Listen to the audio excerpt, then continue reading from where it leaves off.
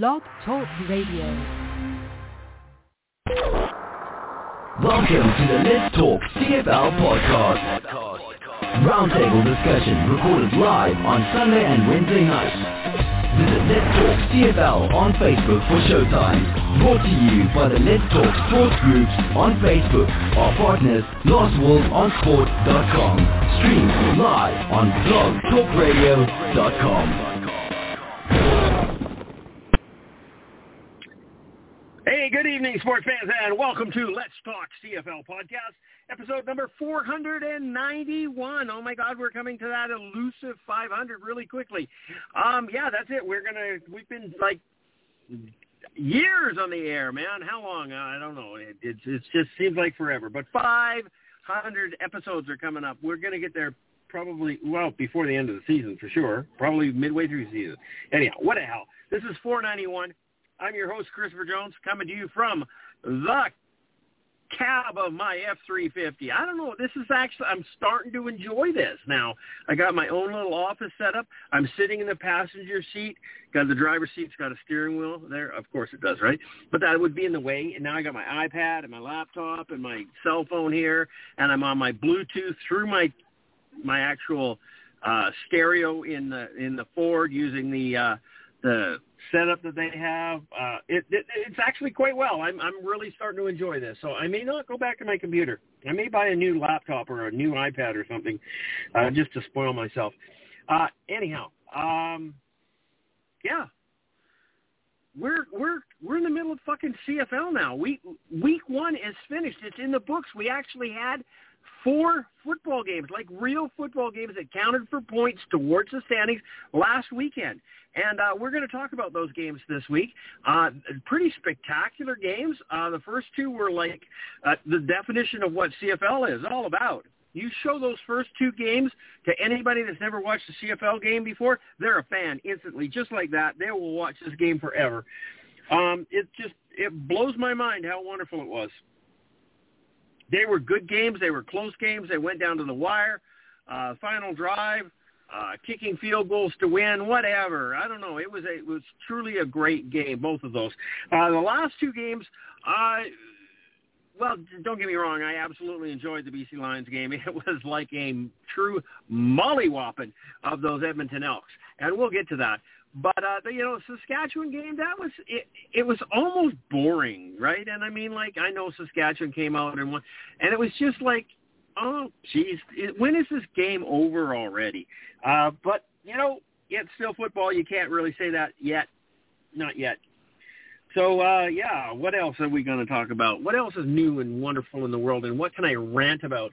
I'm going to rant. I'm going to rant about Randy Ambrosie, but not right now. It's part of the agenda. I'm going to rant about Simone Lawrence, not right now because it's part of the agenda. And I really don't think Simone Lawrence needs to be reprimanded for that hit, but that's beside the point. And I'm sure there's a lot of people out there, especially Winnipeg fans, that do it. Power rankings, we're going to talk about those. I mean, seriously, how can you do power rankings after week 1, and how can they be so pathetically incorrect and wrong? Well, that's my opinion, of course, and what else matters? So anyhow, let's bring the panel in. We got 2 guys in here tonight that are typical, normal, everyday panel CFL Let's Talk CFL panelists, Will McDonald and Charles Cliff. Will, welcome to the show, buddy. How are you? William? Did you say Will? I thought you said Charles. I said I am good. William. I am good. Bill. I am good. Something I am like fine. I am fantastic. I got to watch 4 football games on the weekend. Actually, I didn't watch all 4. But I watched most of them, all of them. Hey, the BC Lions, the Calgary Stampeders, the Winnipeg Blue Bombers, and the Saskatchewan Roughriders all started their undefeated seasons. How long will they last? Yeah. That is the question. How long will they last? That is the question. Well, we shall see. Well, we shall see. I have an answer. I have answer for BC. Yep. It will last 1 more week. Okay. At least. You know what I like the best the best part for me of the BC game, you know what it was? They showed Nathan Rourke's 93-year-old grandmother watching the football game. They did. At BC 95. Place. And she had 2 beers sitting in front of her, okay? Is that Canadian or what? I missed that. I saw his mom and dad, but I didn't see his grandma. No, it was his together. No, it was his great-grandma. It was his great-grandmother. That's and right. Wow. And grandma was beside her. So great-grandma's 95. Yeah. Yeah. Joseph, they had like 3 generations. Was 95 years old, and 4. Yeah. 3 generations watching, 1 on the field. Yeah. The 4th on the That's field. Cool. That is kind of cool. And he could have a kid. Probably shouldn't. I don't know if he does or not. I don't know if he does. I don't think he does, but I don't know that for a fact. I don't think so. Okay. But yeah, no, I just thought it was really cool that they could all at 95 years old she could make it to a football game. So yeah. If you know what I mean.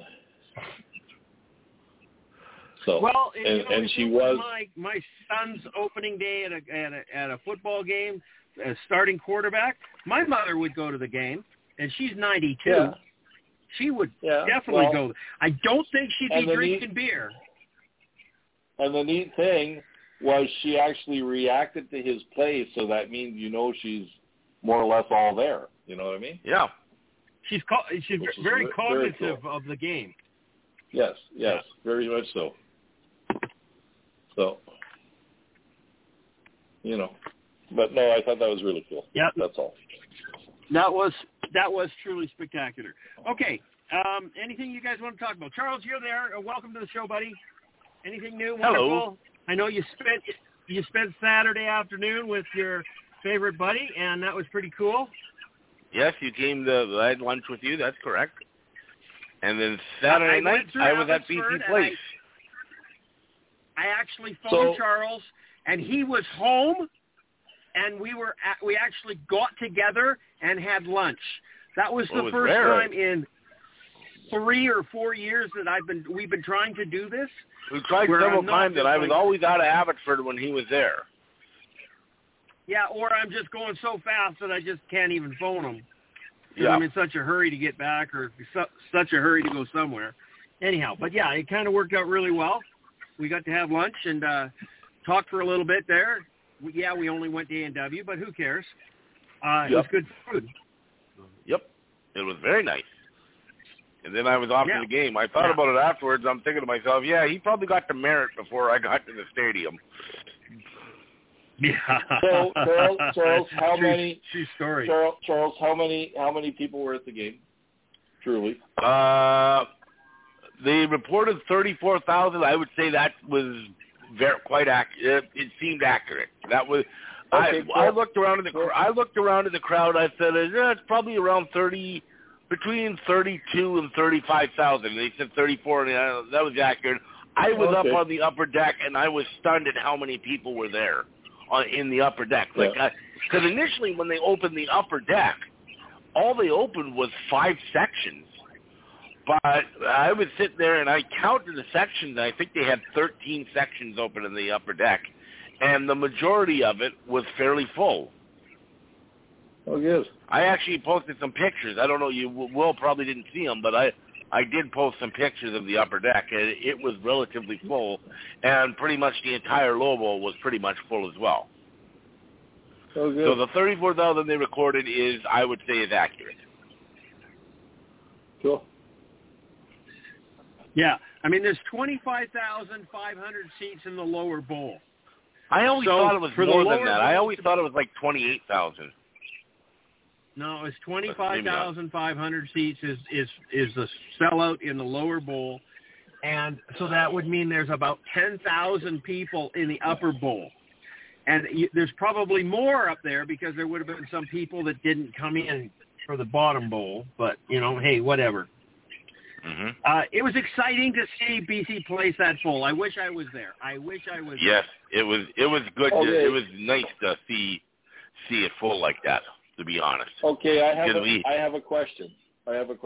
Why? It's funny because we were talking about that the other day, and I don't know. Yeah. Okay. We can't answer it. I mean, I know they had the concert with One Direction and stuff, or not One Direction, but One Republic, and that was a draw. But here's the thing about that is that Lions tickets went on sale about a month ago, and the concert was announced before they even went before the tickets went on sale. So you would think if the concert was the big draw, those tickets would have sold right away after the tickets went on sale. They didn't, though. A large majority of the tickets seemed to sell in the last week, and I'm not sure why. Just out of the blue. Okay. I mean, the BC Lions are marketing. I posted that twice. They're doing things that haven't happened in years. I mean, there's big banners on the side of buses. There's billboards. There's all sorts of stuff. They're spending money in the city. But I honestly don't believe that marketing like that will work, will be successful, will do anything. I mean, it gets excitement with the fans. But, you sitting on the side of the road and you're not a football fan or you're not a CFL fan and you see a billboard on a bus, does that make you want to go to a football game? No. Especially if you're a soccer fan or baseball or even an NFL fan, why would you just all of a sudden go, CFL, I should check it out? But something worked. Yeah, obviously. And you know why they capped out? They capped out at 34,000 people is because BC Place did not have enough trained staff for the concession stand. Yeah. So they had to shut the ticket sales down, or it would have been higher. Yeah, and they maybe even went a little higher than they should have, to be honest, because I know I was at the concession stands, and the concession stands had very long lines, even in the upper deck, and I know they had a 25-minute wait for hot dogs, and they ran out of popcorn, and so on. So they were. I mean, I'm not going to come down too hard on them because literally they put this kind of together at the last minute because it was only it was less than a week. They announced that they were opening the upper deck on Tuesday, so it was 5 days. So they did their best and they did a good job, but they were without their issues, but I don't think too many people complained about it.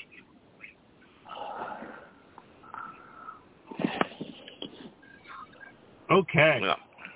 So,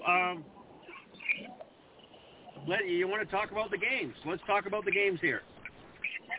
So, the very, very, very, very first game of the 2022 season was Thursday night. It was the Montreal Alouettes into Calgary to play the Stampeders. Okay? And Montreal played a very good game. Calgary played a good game. And it was close. It was back and forth. I don't know what to say. William, go ahead. Talk to us about this game. Well, number one and most important, I was very, very disappointed at the crowd. Okay. I don't know what the announced attendance was, but if it was over 15,000 people, I'd be shocked. All right. I don't know if Thursday night had something to do with it, but I wouldn't think it had anything to do with it, but it did.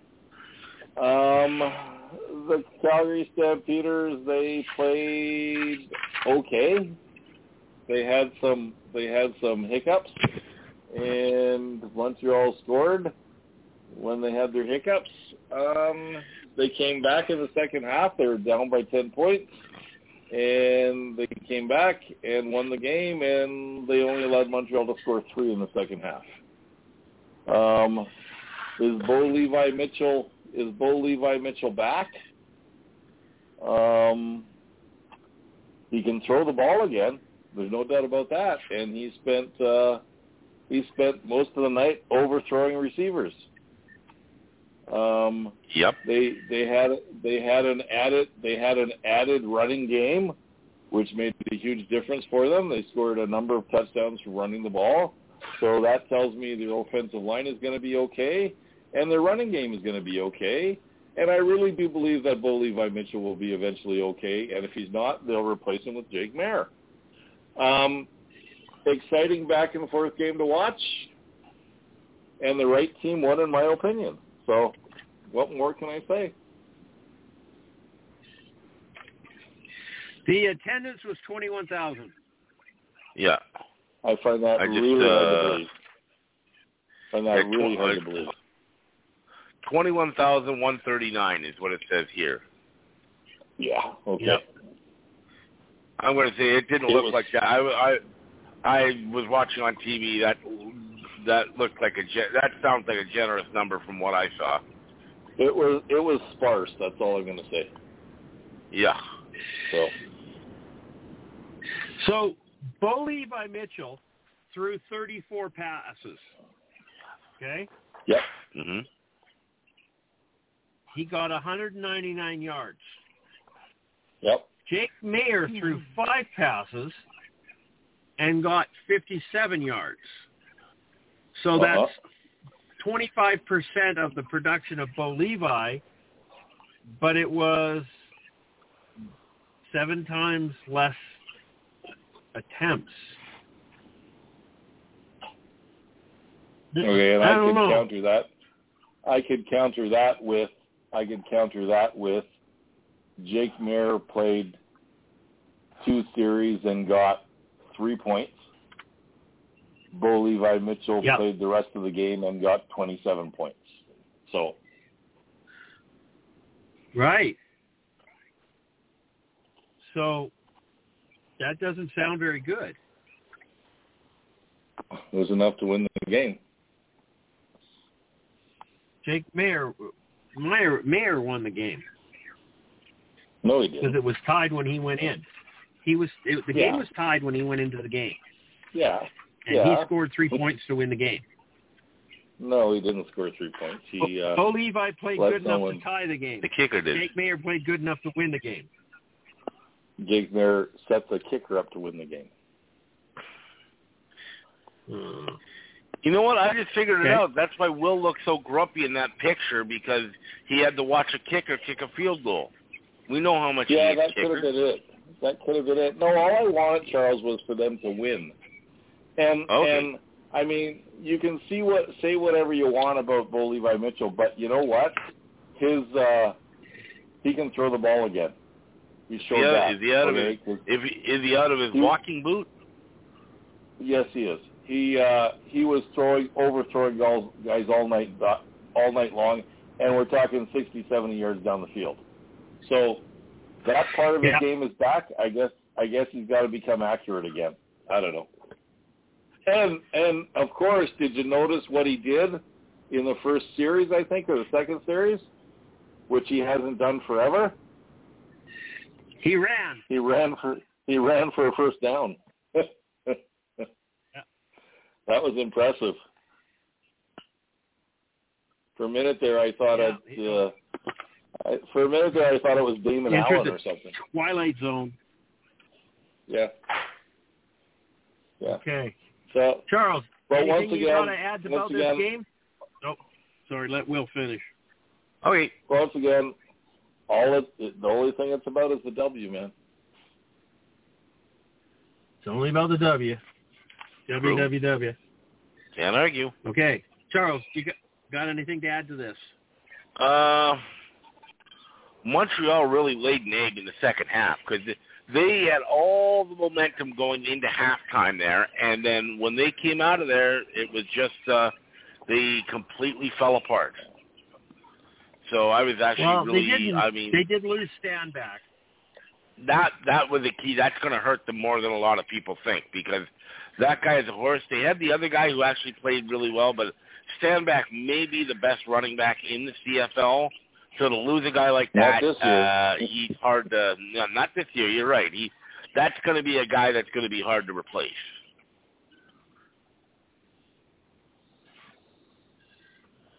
Without doubt.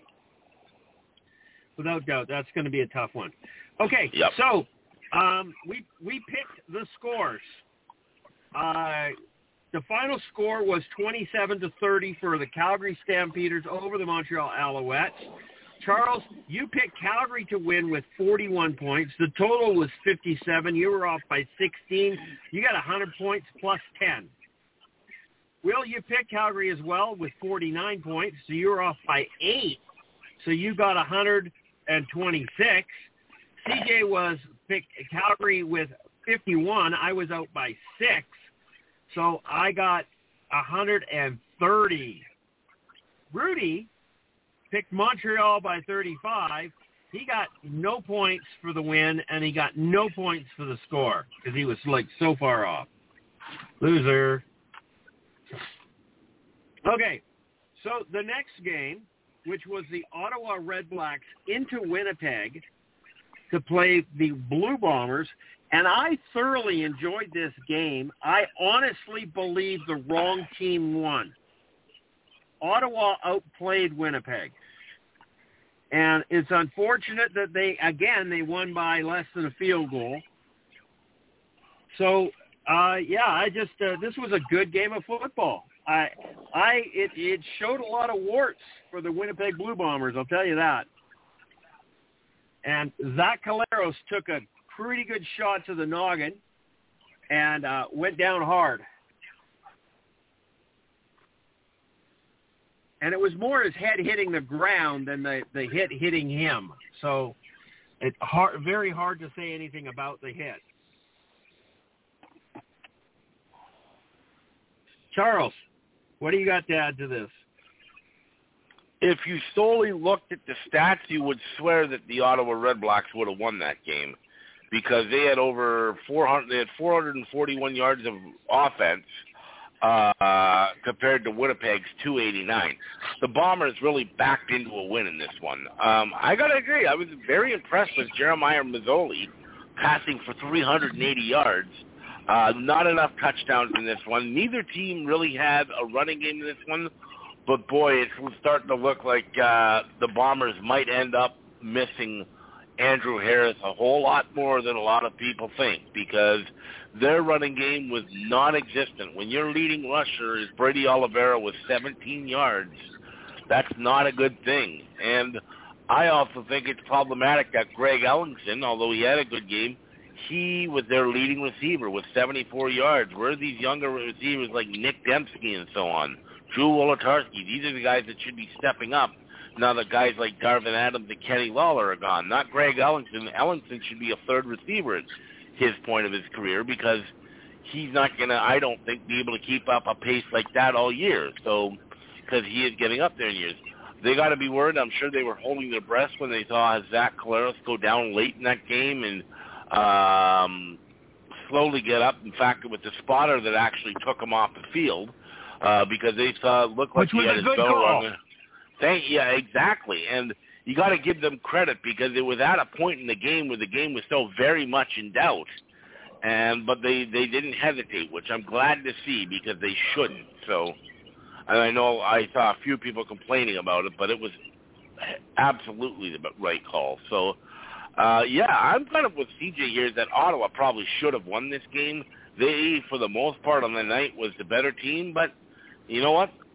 Sometimes the better team just doesn't pull out the victory, and they didn't. So a lucky one for the Bombers, but they're going to have to, if they want any chance at a third straight Grey Cup, they're going to have to put a little bit, we're going to have to see some more out of them than what we saw last week.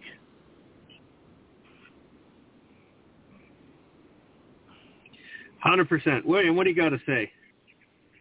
You know what? I watched most of this game. I actually kind of thought it was a little bit of a drag, but and I would agree that Ottawa shoulda, coulda, woulda won, but they didn't.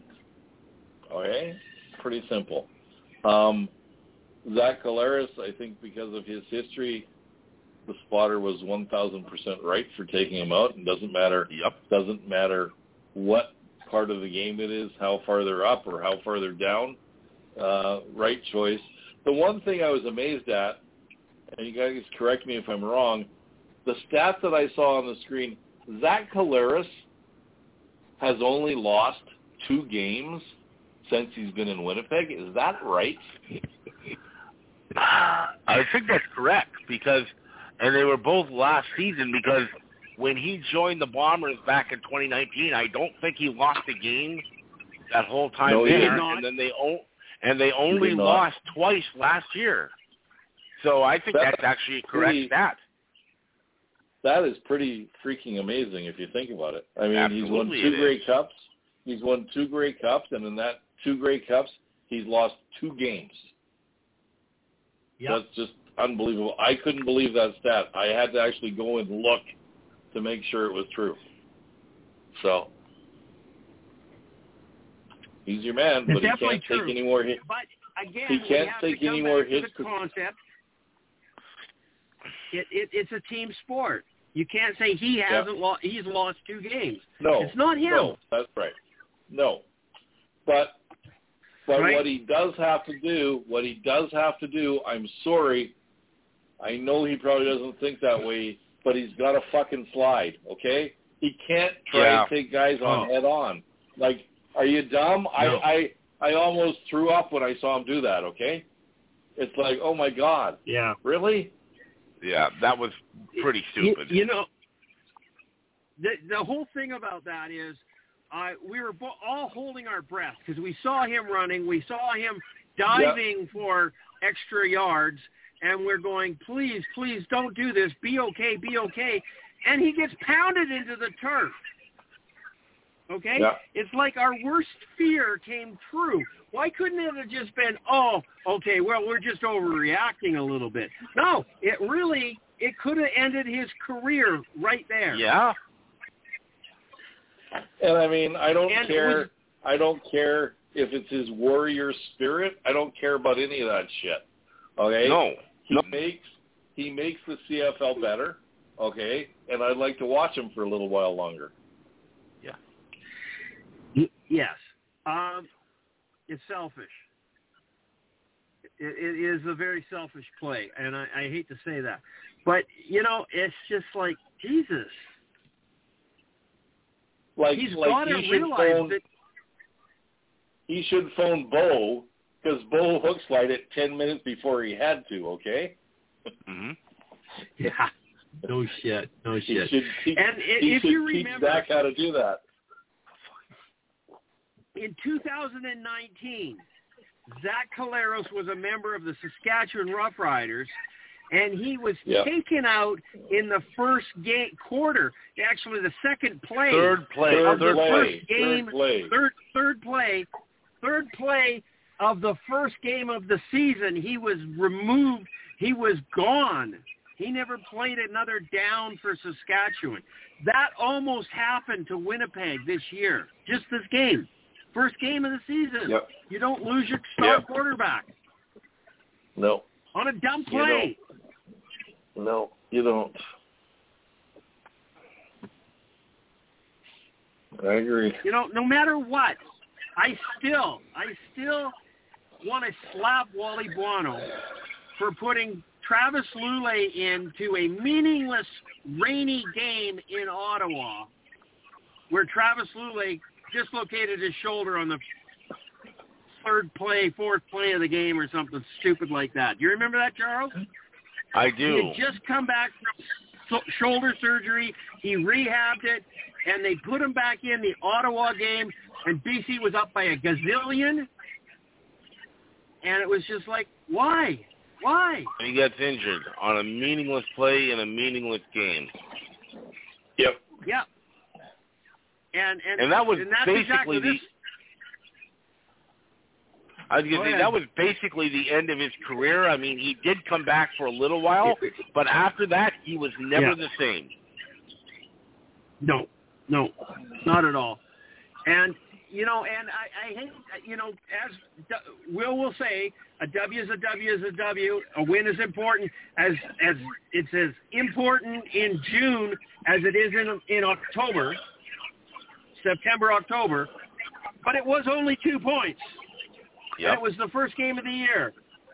It's not worth sacrificing your body for, your career for, your life for. Nope. It's not that important.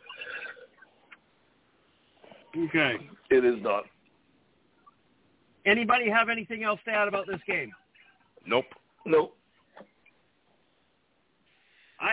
Winnipeg didn't shine. That's all I got to say. So the final score was 19-17 for Winnipeg over Ottawa. Pretty low-scoring game. Total points were 36. Charles took Winnipeg for 45.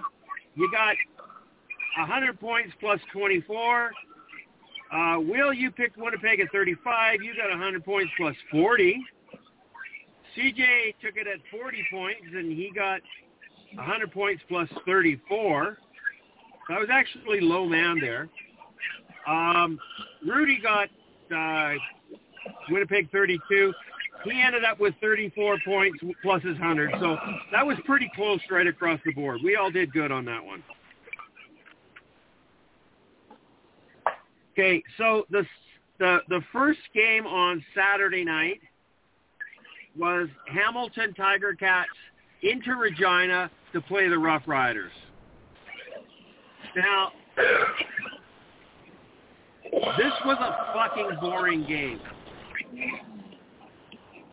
I don't know how else to describe this. It was just boring. They went back and forth. Everybody says, it was a great defensive game.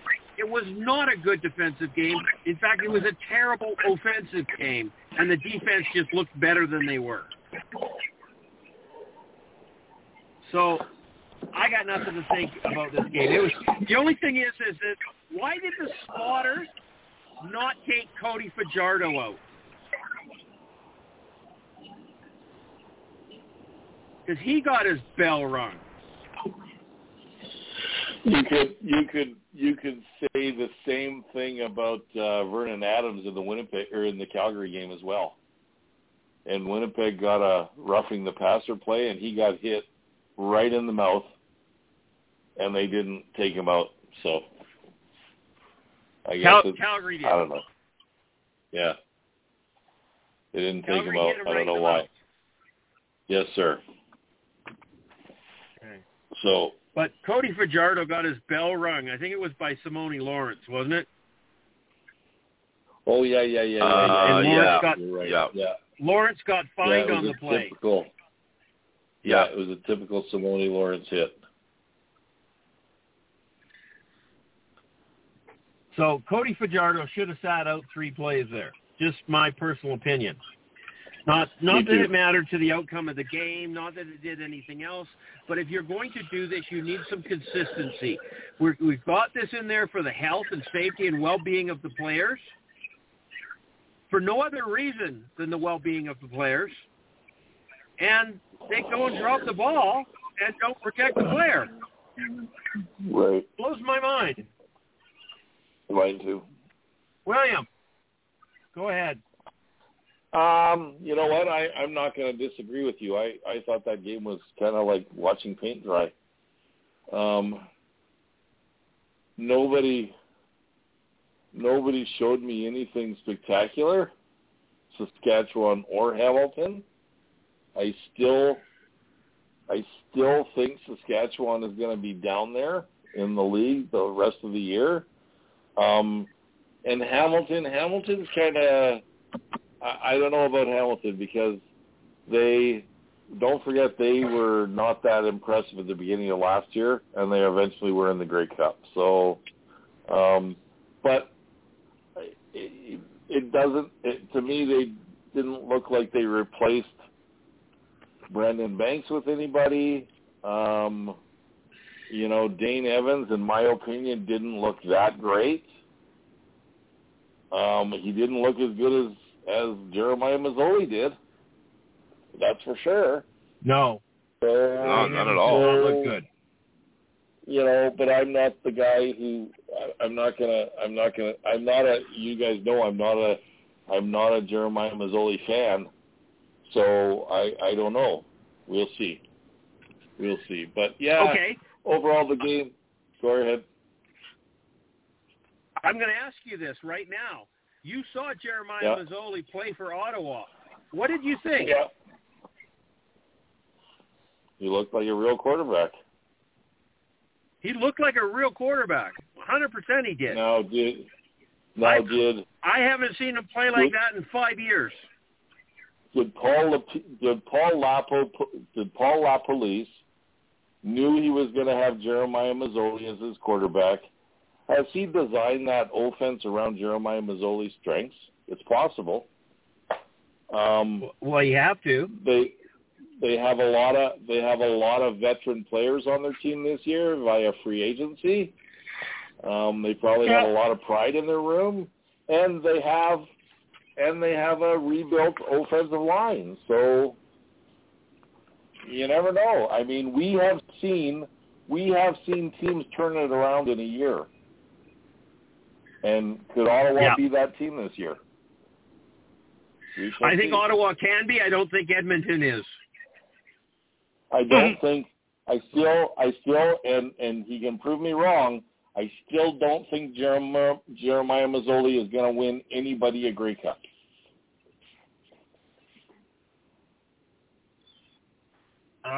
No. So I don't disagree with you. But he sure looked like it the other night.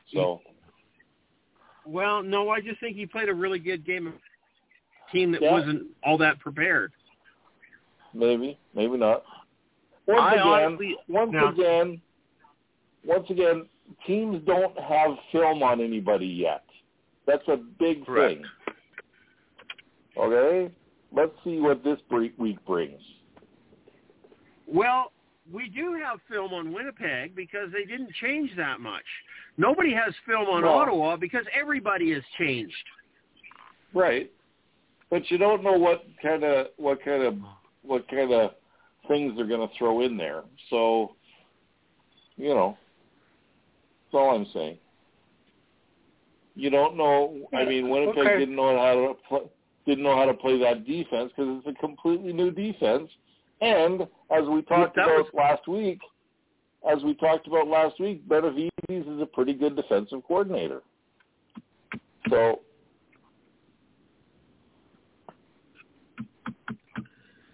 Yeah.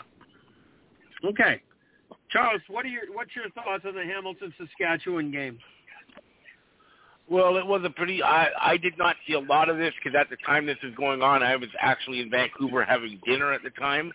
But they did have the game on in the restaurant I was in, but so I saw bits and pieces of it, and I certainly saw highlights after the game. I mean, you got to look at it. With 3 minutes left to go, it was a 15-13 game. That's not all that exciting. Now, the Riders were able to get a couple of quick touchdowns thanks to a turnover by Hamilton.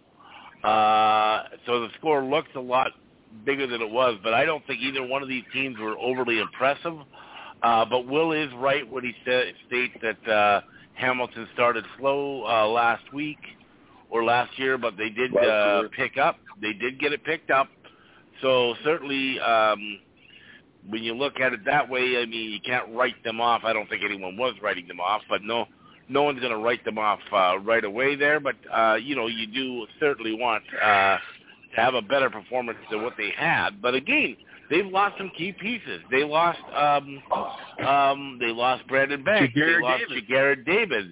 Did they also lose Ted Laurent, or did he come back? I can't remember. I think Ted Laurent went back. He came back. But he came back. Those two guys there, Brandon Banks and Jared Davis, those were two very key pieces of their football team. So losing those guys just alone is going to have an effect, and it clearly did.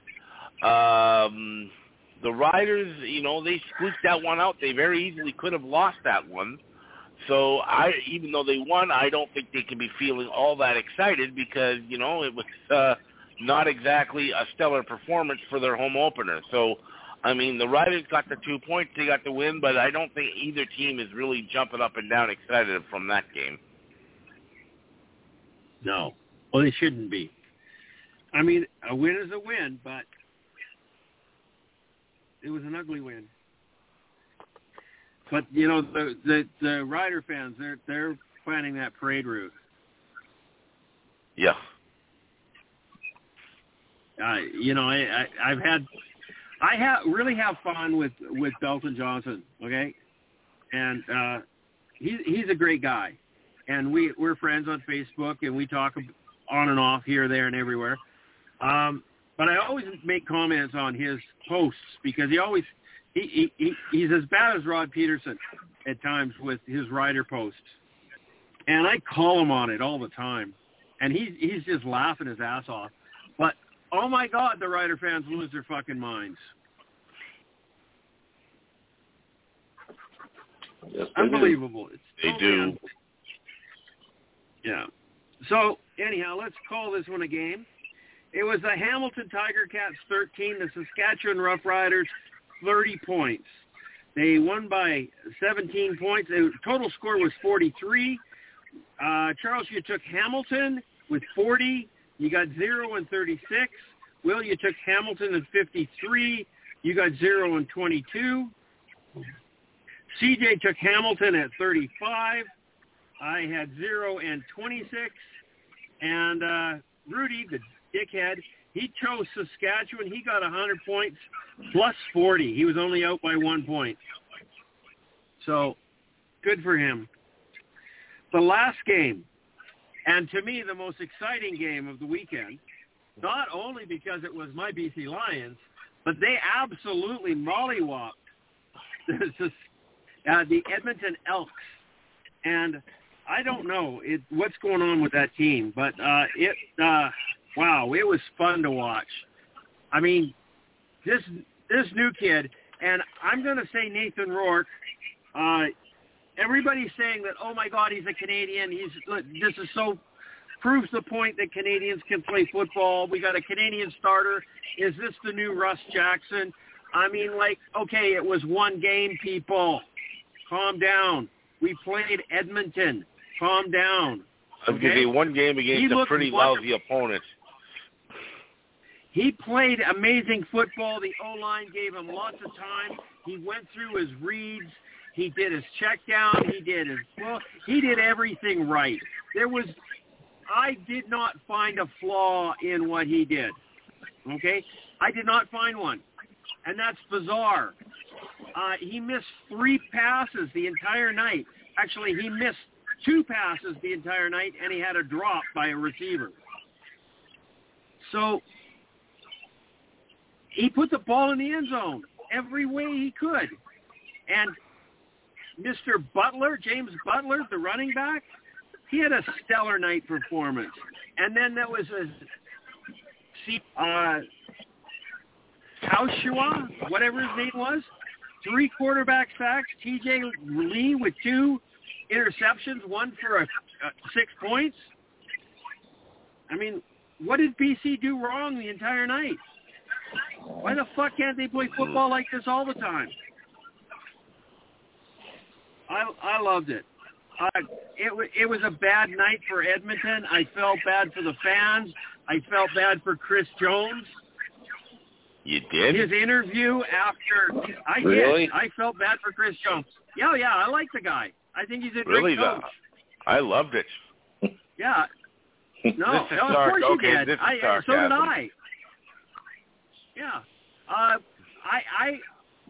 I respect him for him coming on at halftime and talking to TSN and saying what he did.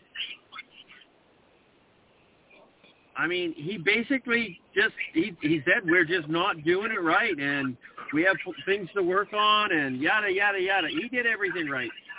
I just, every time BC scored, I looked at him. He kept getting smaller and smaller and smaller. And it wasn't anger. It was disbelief, I think. I don't know. I enjoyed the game. Charles, you were at it. Tell us what you thought. Proud. Oh, 34,000 people. It was a fun night. It was almost like a throwback night to like sometime back in the mid '80s or whatever, or at least in the early 2000s when Wally and Bobby Ackles was doing his thing. It was such a good night. There's been so many nights like last year with COVID and everything, and only being at 50% and having 12,500. Those games were always.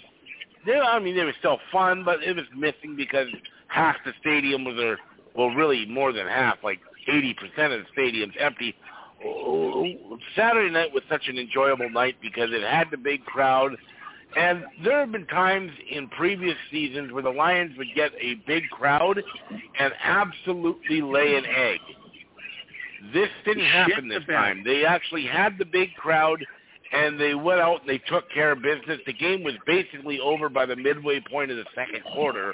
They were basically on cruise control at that point, but they kept on it. They didn't give up anything. I mean, as far as season opener goes, that might be the best one. And honestly, that might be the best season opener in franchise history. I mean, no team had ever scored. That's the most a team has scored in week one in CFL history. They went back and checked that out. So, I mean, it couldn't have gone any better. Nathan Rourke was fantastic. James Butler was fantastic. I mean, honestly, I'm trying not to get ahead of myself because, it was one game, and they played the Eskimos, who are not exactly top-level team, so we've got to temper that somewhat. But, hey, you play with the cards you dealt. You're supposed to go out and take care of business, and that's exactly what the Lions did on Saturday. No doubt. Absolutely. William. Yes. It was a game that was not decided by the kicker. No, sir. You know what? I watched the game, and how do you protect a young quarterback? How you protect a young quarterback is by having a running game, okay? Because automatically, if you have a decent running game, it takes pressure off the quarterback. And I have been saying on this podcast for 10 years, the run sets up the pass, okay? And it's basic football, okay? And Butler, obviously, if he wasn't a good running back before, he is now, okay? Because he had a career night on Saturday, and I think it was a combination of a number of things. Because if you look at that Edmonton roster, they have some good players on that team.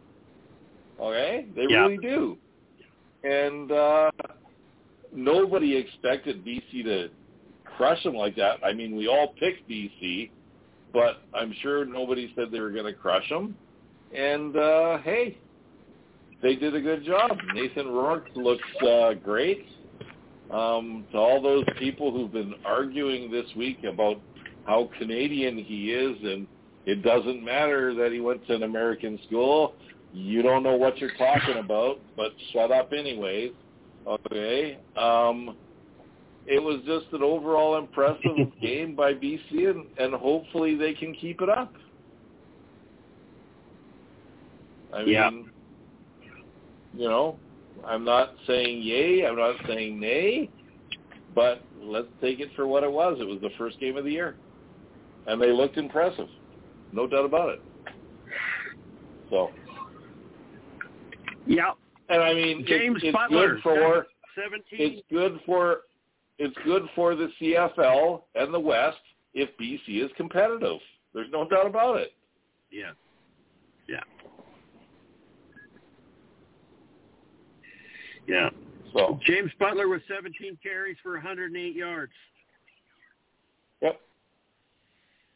6.4 yard average with 2 TDs. I thought he had 3 TDs. No, he had 3, didn't he? I thought he had 4. No, he had 2 TDs rushing and 2 TDs receiving. 2 TDs passing. Yeah. That's right. My bad. That's right. My bad. He had 4 total. That's right. 2 touchdowns. Yep. Yeah, he had 4. And that was a league record for one half of football. It was not a league record for 2 halves of football. No, the record's 6, I believe. Yeah, it was 6 in one game, and there's 2 people that have done it. But it hasn't been done since 1930. Yeah, it was a long time ago. Yeah. Yeah, faraway land.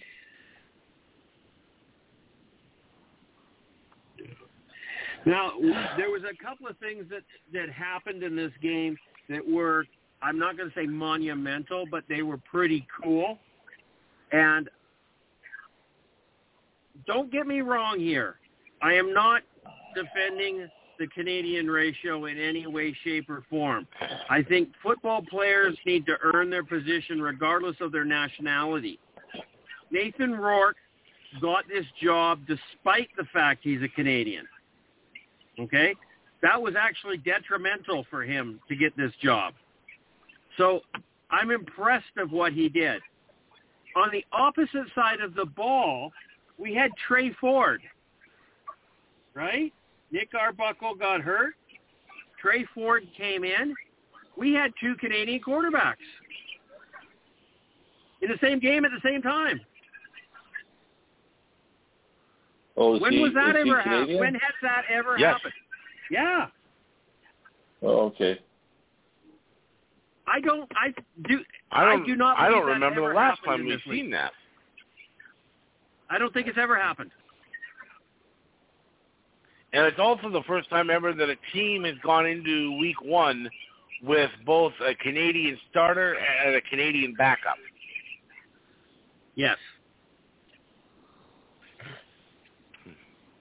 So now, to me, this actually proves the point, and everybody's using this as a way to defend the ratio. I actually think that this is the opposite. This actually proves that the ratio is not necessary. These guys can make the team on their own without that help. Well, you got to think of it this way. So, Nathan Rourke made the team in 2020 as the backup to Michael Riley, and the quarterback didn't count as a ratio player at that point. No, he wasn't a ratio breaker at that point. So there was no advantage to having him there, but he still was listed as the number 2. He made the team because he was that good. And once again, sorry, it shows you how inept the training is in Canada.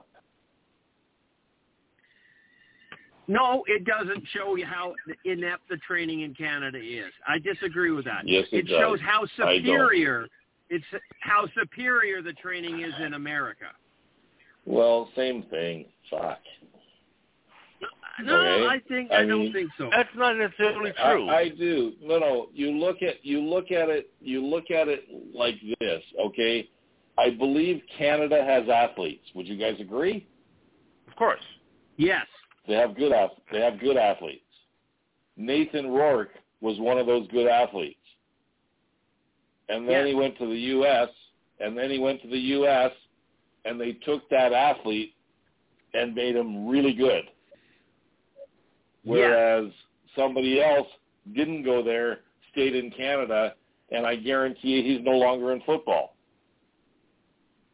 Michael O'Connor was a Thunderbird. Once again, UBC Thunderbird. Right. But he's also the backup. And he's also been on 4 teams in 4 years. Yes. Okay. And so is Nick Arbuckle, but that's beside the point. That tells you, but that's different. Yeah. Okay. And once again, I'm telling you, I have no issues.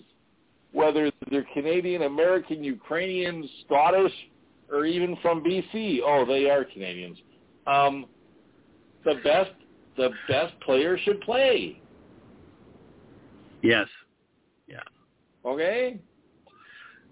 Now, you saw that post from, was it Rich Gablehouse or whatever the hell his name was? Yeah. Okay. Yes. And yes. some guy actually said on there that there are NCAA players who don't make the CFL. And all I said was because of the Canadian ratio. Like it was that obvious. Okay? Yeah. So anyway. But there's a lot of American football players that do not fit the style of the Canadian game. That's just right. Absolutely. Okay? Absolutely. Sure. And there are players in America who fit the Canadian game who absolutely will not fit the American game. They are just not that good of quality players for the NFL. And that's why you don't get Division A, Division I, NCAA players coming to the CFL as much as you get Division II. Okay. Because those style of players that are tailored for the Canadian game don't make it to Division I teams because their style of play is different. But there are also Canadian players playing in the CFL that should not be professional football players. Yeah, of course. The only reason they are is because there's of the a ratio. What was that linebacker's name in Saskatchewan? Sam Hurl. There we go. Perfect example. Yes. Anyways. Okay, so let's wrap this game up. This was the Edmonton Eskimos' 15 points, and they were all field goals, weren't they? Or did they actually get the end zone? They got the end zone. The end zone. Okay. BC Lions 59. Okay. Now, before I get into the game a little further, I just want to add a couple things. There was some comments about BC in the latter part of this game going for it on third down. This is something that we should discuss, and how people were saying that was BC running up the score. Now, my argument to that would be running up the score would be taking the easy 3 points. Going forward on third down at least gave Edmonton the chance to stop them, okay, and to keep them out of the end zone. Unfortunately, Edmonton couldn't do that, so we ended up with 7 more points than we did 3 points instead of 3 points, so the score ended up higher. But the point is that at the end in the Calgary game, exhibition game with BC, Rick Campbell had a bit of a hissy fit with the blitz that took out our quarterback because, Calgary had already blown us out. It was already a blowout game. It was a meaningless preseason game, and they blitzed on the quarterback. These two plays were not similar. You can't compare those two plays. Yeah, so there's completely different situations. This game was for the points. It was for 2 points, but it was also being played against a divisional rival, and you have to, at the end of the season, there is a point spread difference that defines what a tie is. So BC had to do this. Now, granted, there's probably not going to be a point spread of 44 points. Edmonton's not going to get those points back, so maybe my argument is moot. But you don't do that. You never take your foot off the gas. Okay. So Edmonton 15, BC 59. Total points were 74. Nobody even came close to guessing that. Well, Charles, I don't think anyone would have expected no that. Shit. No shit. Will, you took BC. Christopher took BC. Rudy took BC. We got 100 points straight across the game. across the board, and we did not get points anywhere for that. So the total score for this weekend came out with Week 1, CJ with 390 points. Will was second with 388 points. You were off by 2. Rudy at 374. Charles with 370. 20 points separate top to bottom. That was a pretty close week, guys. Very close. There are some weeks where there's 200 and 300 points spread between us. And there's only 20. That was very close. So that's in the books. Put that one away. Okay, we're gone through an hour, or we're over an hour through this game already. So we're going to pick our scores now for this coming week, for Week 2.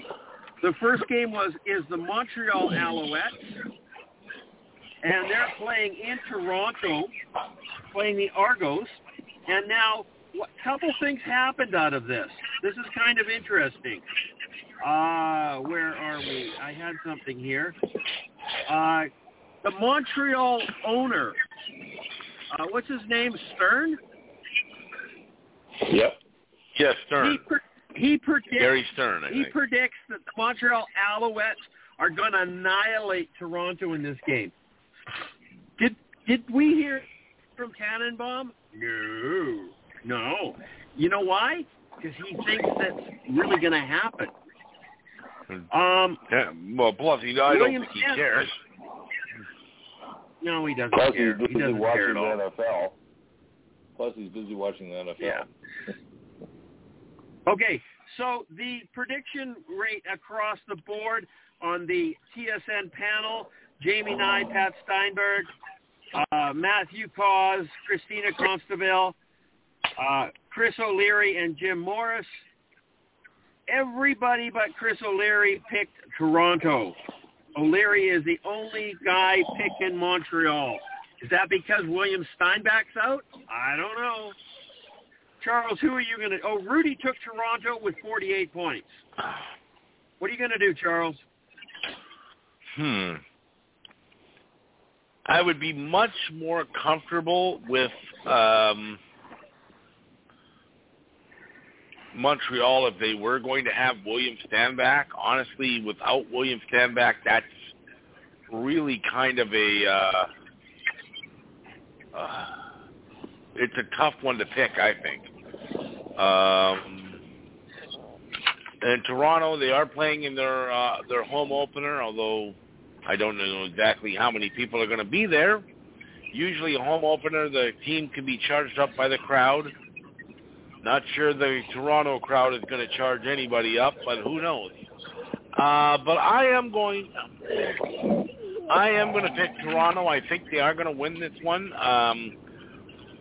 I think Montreal's reeling a bit without Stanback, and they did not look good in the second half last week. Toronto's got some good key additions, not the least of which is Jagarrett David on defense. They got Brandon Banks now. I think Toronto wins this one. I think they win their home opener. Andrew Harris, he's going to want to have a big performance for his team. So I'm going with Toronto in this one. I'm going to go Toronto and 51 points. 51 points. William, what are you going to do here? Montreal 49. Montreal 49. Okay. I'm going to take TO at 42. I don't think it's going to be a high-scoring game, but I think Toronto's going to do it. The second game is a back-to-back with Winnipeg, now in Ottawa. Rudy took Ottawa with 52 points. What are you going to do, Charles?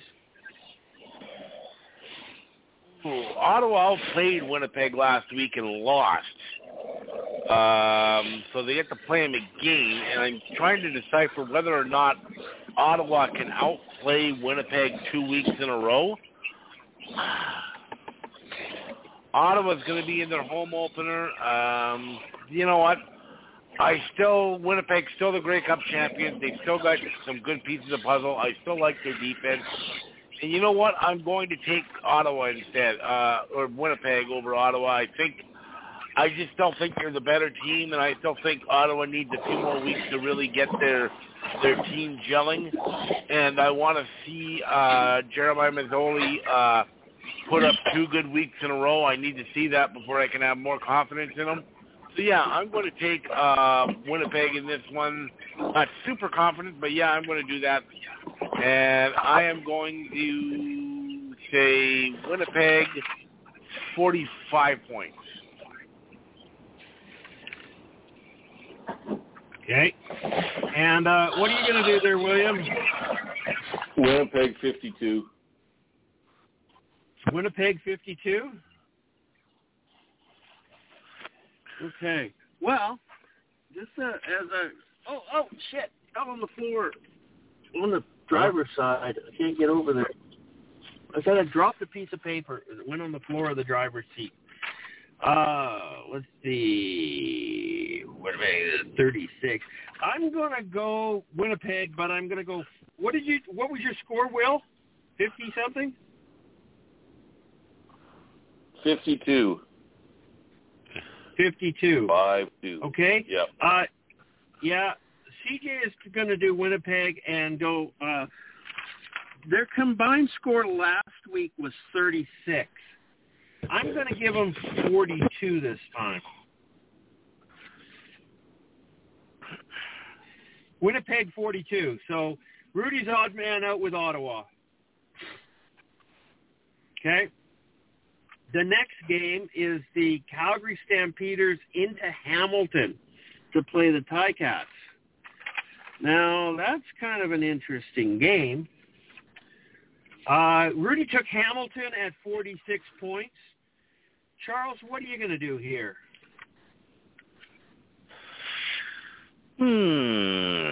Interesting. Well, let's see here.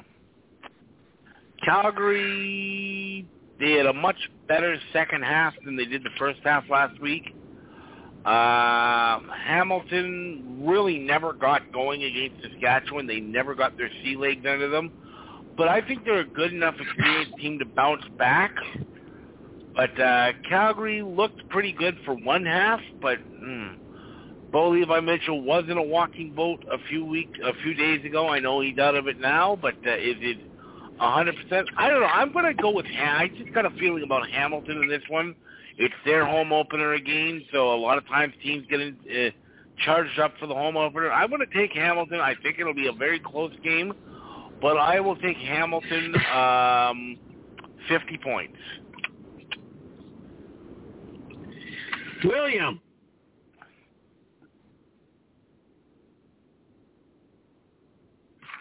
Did we lose him? Will? No, sorry, I was on mute. Calgary 46. Calgary 46. You know what? I'm going to take Calgary as well. You know what? I think Calgary's a better team than Saskatchewan.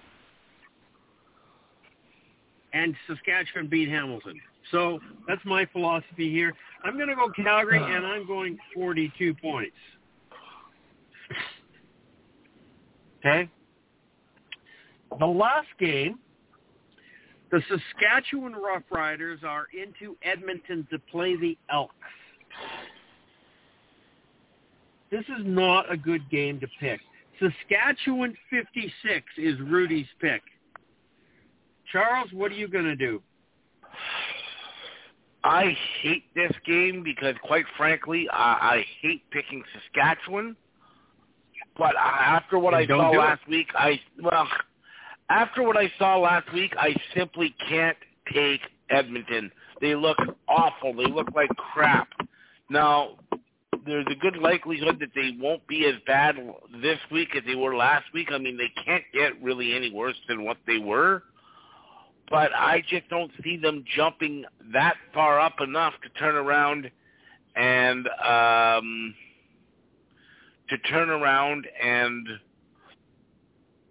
beat Saskatchewan. I just don't see it. And as much as I hate taking Saskatchewan, I can't take Edmonton. They were just lousy last week.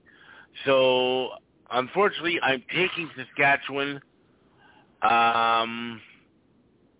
But 37 points. William? Will, who are you going to take, Edmonton or Saskatchewan? I'd rather Call the tie. Is it going to be a tie? I'd rather stick myself with a fork in the eye, okay? You know what? I don't think Saskatchewan's a good football team. I think Edmonton, they showed bits of sustainability last week. I thought Arbuckle had a couple of sustained drives in the fourth quarter or the second half. They have lots of good players on their team. I hate Chris Jones, but he's a good coach. So I'm going to go Edmonton 36.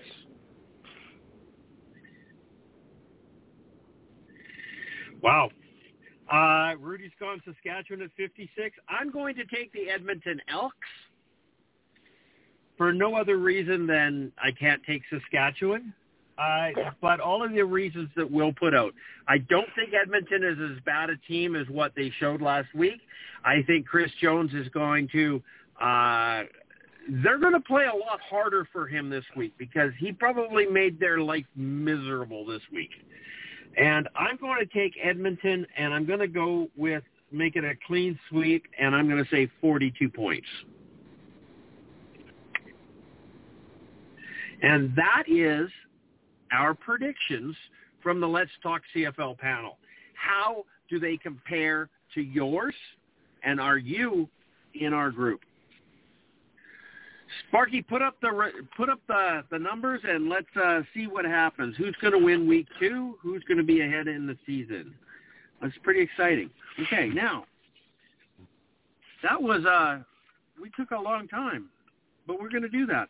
Now we've got something interesting. We have the power rankings. Now, the three of us are smart enough to know that the power rankings mean nothing. They are not indicative to what the standings are.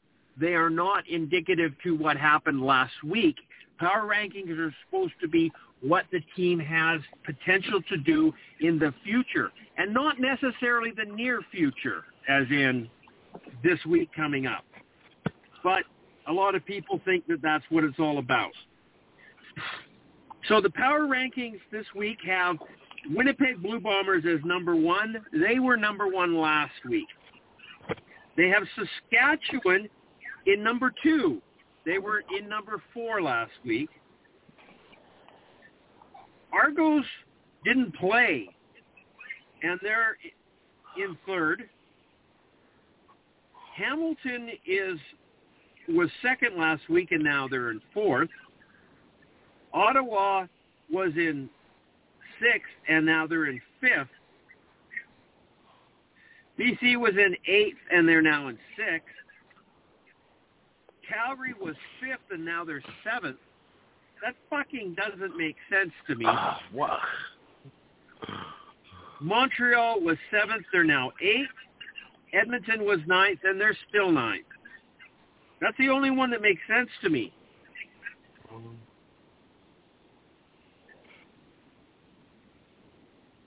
How does Calgary Stampeders, who did have a victory, although last second victory, over Montreal, end up in 7th place in the league when the team that they beat is, where is it? Oh, one spot behind them. What, who's opening a candy bar? What kind of candy bar? Me. I want to know. Ice cream bar. Oh, your ice cream again. Yep. Yeah.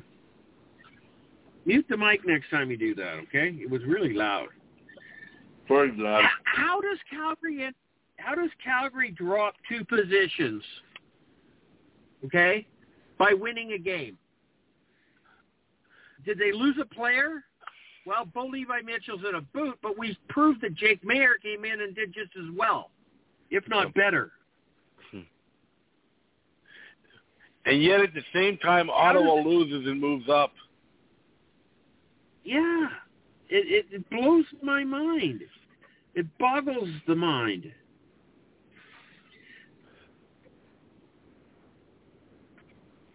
I don't get it. I honestly, seriously, I don't get it. And how does that Saskatchewan win, where they barely won, justify jumping 2 spots? Well, BC bounced up 2 spots, and they beat Edmonton. I mean, yeah, but it was at least a convincing win. It was a convincing win. I'm at a loss as to how to do this. I cannot see myself putting Winnipeg in first place, but... Well, they started in first place, so they didn't drop because they ended up winning. Yeah, I understand that, Charles, and I understand Toronto being in still first won. place. How do you put an Eastern team above a Western team regardless? How did Hamilton and Toronto get second and third place?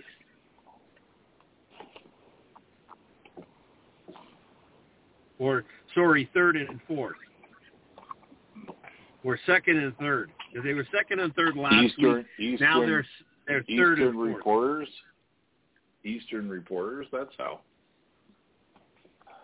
It boggles the mind.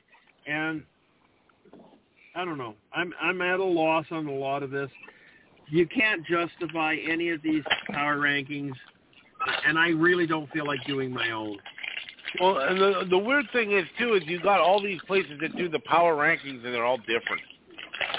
Yep. Because everyone's got a different criteria. Yeah, I mean, I think they honestly, all have the same. I think they all have the same criteria. They all hate Calgary. They're not real big fans of BC either. Well, they still moved them up. Yeah, 2 spots. Yeah. I mean, how do you win? How do you win a game and not get moved down? Explain that to me. Oh, we thought you were going to play better.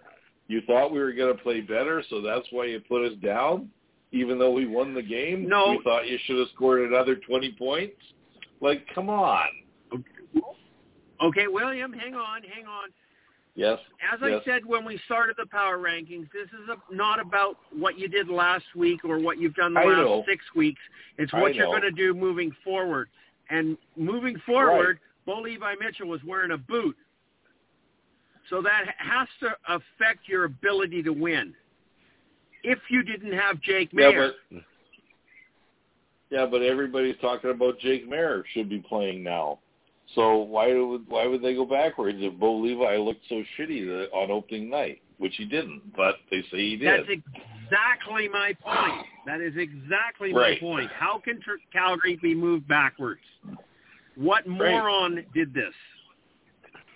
Absolutely. Oh, well. You know, and I honestly don't care where the BC Lions are in the power rankings. They mean nothing to me. I really care where they are in the standings. I just find the power rankings funny. That's all. I don't understand how Calgary is behind BC. I don't.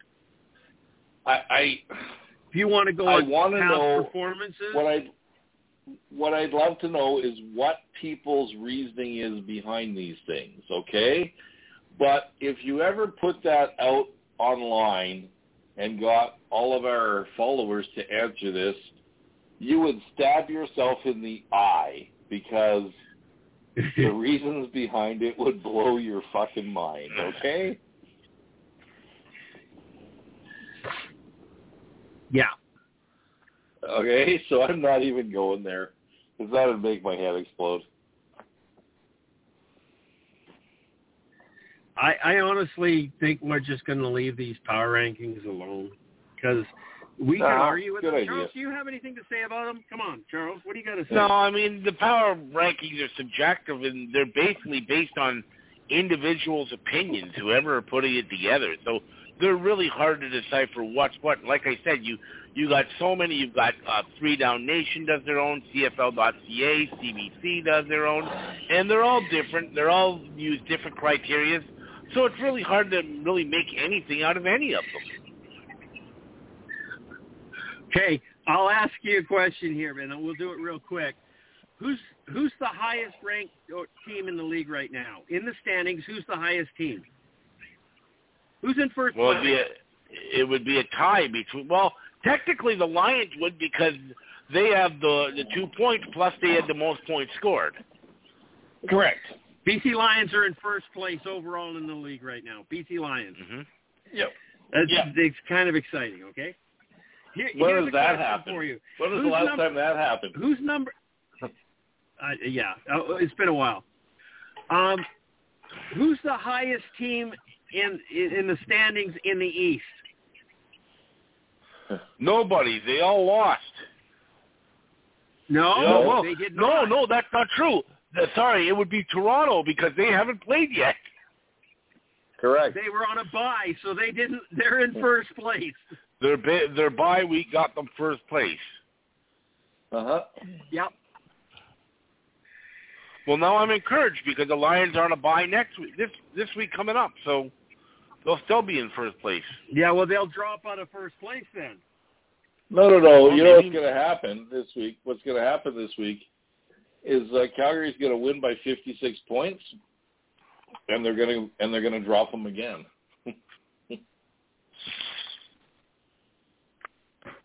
And they'll be down to 9. You sound butthurt there, Will. No, I'm not butthurt. I just, once again, I don't even want to try and tackle these things because the reasoning going behind some of these decisions would absolutely blow your mind. Okay? Yeah. 4 Western teams won this week. 4 of them. Yes. And of the 4 Western teams, let's look at this. The 4 Western teams, so, sorry, let's recap this for a second. Winnipeg beat Ottawa. Calgary beat Montreal. What was the other one? Saskatchewan beat Hamilton. Beat Edmonton. Saskatchewan. So 3 of the West teams beat Eastern teams, okay? So in my opinion, no Eastern team should be in the top 5 other than Toronto because they didn't play. Okay, so using this logic, which I don't disagree with, BC should be in the first place in the power rankings because they're the only team that beat a Western team. Yes, I was thinking the same thing. Yeah. Because normally Western teams are stronger than Eastern teams. Yes. So BC should be the top of the power rankings because they won. They're the only team that beat a Western team. Great. But how could you move them up 6 spots or whatever they were up? They shouldn't have been in 8th place. That's true, too. I agree with that. But why were they in 8th place? Because they had a Canadian quarterback. Because nobody had faith in Nathan Rourke. And I don't know whether it's – and this is a real quandary for me. Do people think that the BC Lions were not going to do good because they had a Canadian quarterback, or do they think they're not going to do very good because they have a 24-year-old quarterback? No, I personally think what we talked about was it had nothing to do with Canadian. Well, it did, but it didn't. He was 24 also. He's got no CFL experience to speak of. He's a kid. Okay? Right. And there's not many kids that have gone on to, win a Grey Cup like Bo Levi Mitchell in his first year. But, yeah, maybe that's why they did it. And, but maybe they also based it on how crappy BC was last year. You had to start somewhere, right? Yeah, I think that has a lot to do with it. Yeah, I do. Right, too. but you know what? Your power rankings at the beginning of the season should not be indicative to what you did last year. They should be what you have done to your team to make it better. Well, yeah, but that's okay? it's very look very at Ottawa. tough. Ottawa did a ton of things. Right, but it's very tough to see what changes those are going to make to you. I mean, what changes is going to... I mean, if you think about it, I mean, you look at a team like Edmonton. They got Arbuckle. They got James Wilder Jr. They got Lawler, not top receiver last year. They got a couple... They got... Okay, they should have been way up there for doing things in the off season. And it doesn't matter because they sucked against BC for some reason. And that's why I think Edmonton is going to beat Saskatchewan, is because they do have a lot of good pieces, and I don't think that those pieces showed themselves up on last week, and I think that they will against Saskatchewan because they're playing for some pride. And on top of that, I think Saskatchewan's going to say, this is going to be a win for us. Okay, is it in Edmonton or Saskatchewan? Do you know? It's in Edmonton. Yes. Okay, so even better. So yeah, I don't. Edmonton's going to take this, but the power rankings, like we said all along, they're very subjective. I don't know the criteria in which the people who pick this are. I just think they're out to lunch on a lot of them. I still don't know how you drop Calgary 2 spots and move Ottawa up. There's no logic in that. And move them higher than Calgary. Yeah. And BC. Right. I don't know. And I don't see how you could... Winnipeg Blue Bombers didn't look dangerous. I don't think they're going to be the dominant force that they were the last couple of years. How long are they going to stay in first place before they get knocked out? When does Winnipeg get knocked out of first place? Week 3, week 4, week 5, week 10? When? But they're not going to be there at the end. They're not that powerful a team. No. So, okay. Let's move on from the power rankings here. I want to play with this next one because this one is a bit of a challenge. Okay?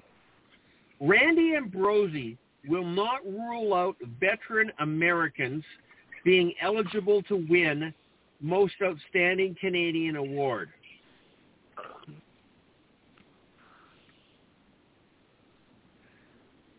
I'm sorry. I am not ever going to defend the ratio. I'm not going to do it. I cannot do it. We now have nationalized American players that if they play on the same team for 3 years or they play in the league for 5 years, they become a naturalized Canadian player. Fuck you, they're not Canadians. No. Okay? There's not a hope in hell that an American player in a naturalized state is allowed to win the top Canadian award. Now, here's where I'm really going to get mad about this. I don't think there should be a top Canadian award. Isn't that kind of like being the tallest midget?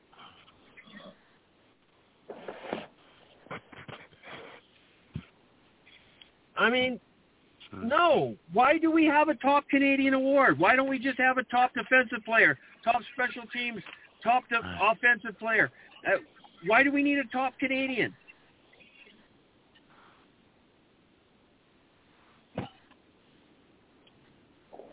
But if Randy Ambrosie has his inability, he did this with the 4 downs, where he didn't come out and say, absolutely fucking not.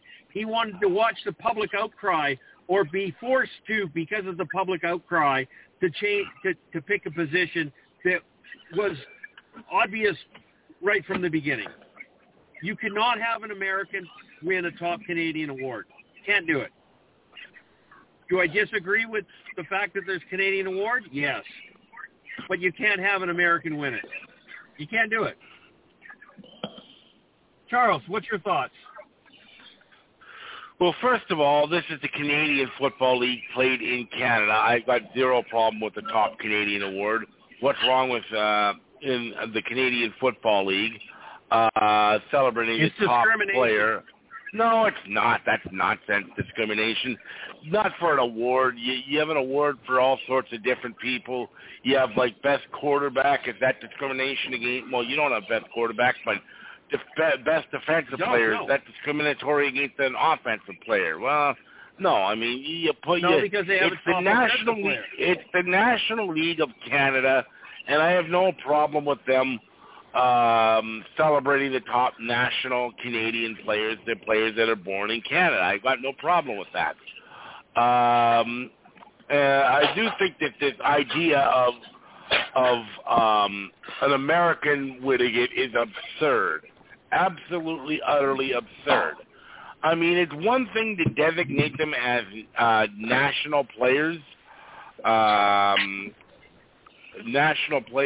in terms for roster spots, but no, don't give them any ridiculous ideas about an American winning top Canadian. That's just foolish. If you want to bring in a top American player, I got no problem with that either, but don't do top Canadian and give it to some guy from the U.S. It just makes no sense. That just makes a mockery of the award. I'll tell you, if that's what they're going to do, then they shouldn't have that award, if that's what they're going to do. But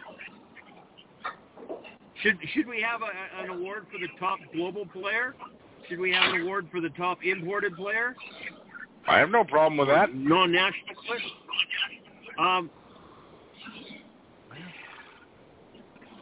Yeah, it's just this makes zero sense. I don't think that an American should be eligible for this. I don't personally like the idea of having a nationalized Canadian. Just reduce the ratio by 1 and be done with it. Or eliminate the ratio, which is the smart thing to do. William. What's your thoughts on Randy Ambrosie? This goes back to the best player should get the spot. And I feel the same way about awards. The best player should win the award. Shouldn't be a Canadian player, shouldn't be an American player, should be a player, period. Okay? I don't think there should be a top Canadian. I don't think there should be anything like that. Okay? I think it's ridiculous. But that's just me. And you know what? And you guys may be thinking... It's not just you, it's me too. Thinking, well, no, I understand that, but I don't think Charles agrees with us, and that's okay. He's allowed not to agree with us. Personally, I'm indifferent on the matter, but I don't have a problem with it. You don't care? You don't care Not either really. way? I mean, I have no problem with the top Canadian award. It doesn't bother me one way or the other. But yeah. If there are going to be a top Canadian award, I don't think an American should win it.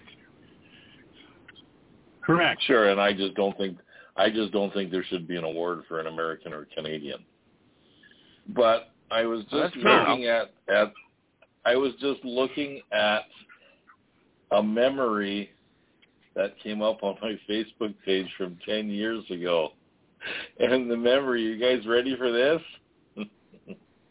Uh-oh. Way to go. Way to go, Brad Sinopoli. Canadians can play quarterback in the CFL. You won the exhibition game tonight.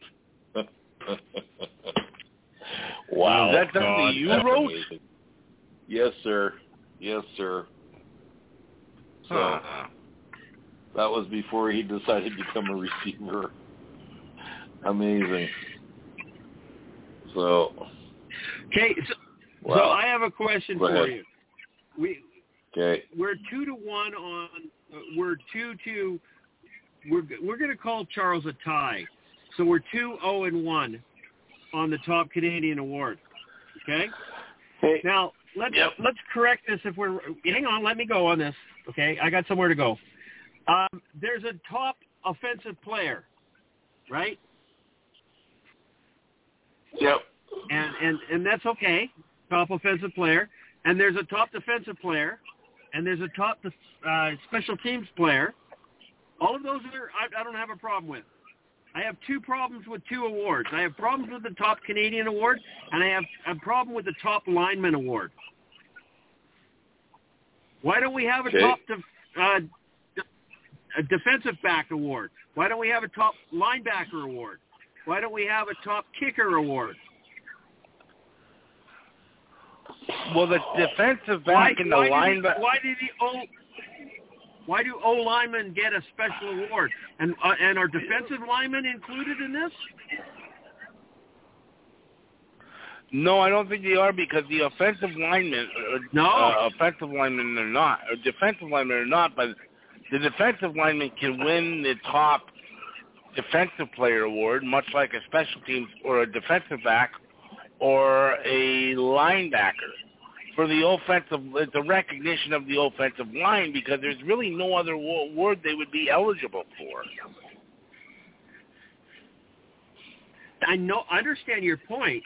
I'm just going, is this not discrimination to other positions?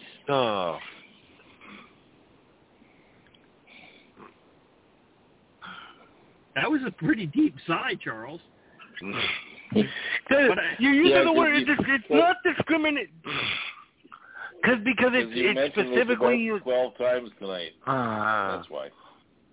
Well, no, but I don't see it as discrimination, because it sets out specific rules for what it. Well, I mean, because the other guy, then if that's the case, then the top defensive player is discriminatory to players that play offense. If that's the case, then you could make a case that any award you give out, offensive players have their own award.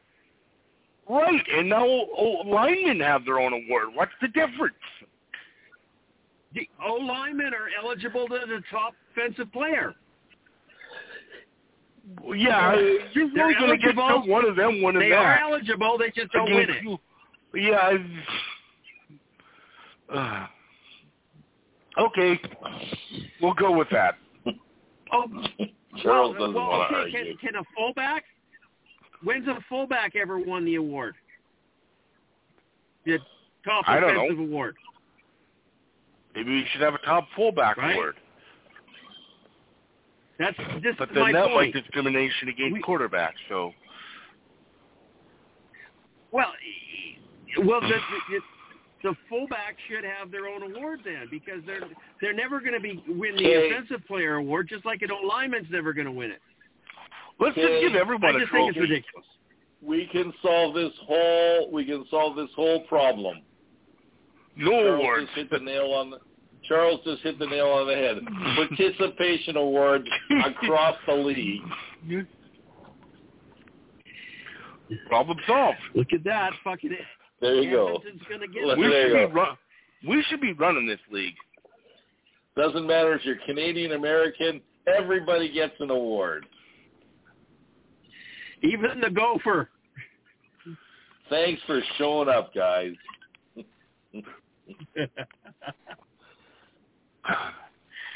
Why don't we have a best mascot award? I don't know. I'm voting for Leo. I like Leo. I think we should have a best. I think we should have a best fat grumpy guy in the stands award. I know who would have won last week. We've got the video evidence for that. I know we do. You would win that one hands down. Yeah. I just don't think people think about these things, that they just accept it because that's the way it is without actually thinking about them. Yeah, I agree. I agree wholeheartedly. Oh, okay. You know, I would hate to be a fullback in this league. You're not going to get fuck all. There's no recognition for you, regardless of how many years you play, Sean Millington. Dwayne Ford. Okay. Millington was a great running back, too. Yeah, he was. Okay. Moving on from Randy Ambrosie. Because Randy Ambrosie is a dumb shit. There's nothing else to say about that. Why couldn't he just come public and say, no, we're not going to let an American be eligible for the top Canadian award? That's all he had to say. No. Yeah. It's never going to happen. You just say no. Just say no.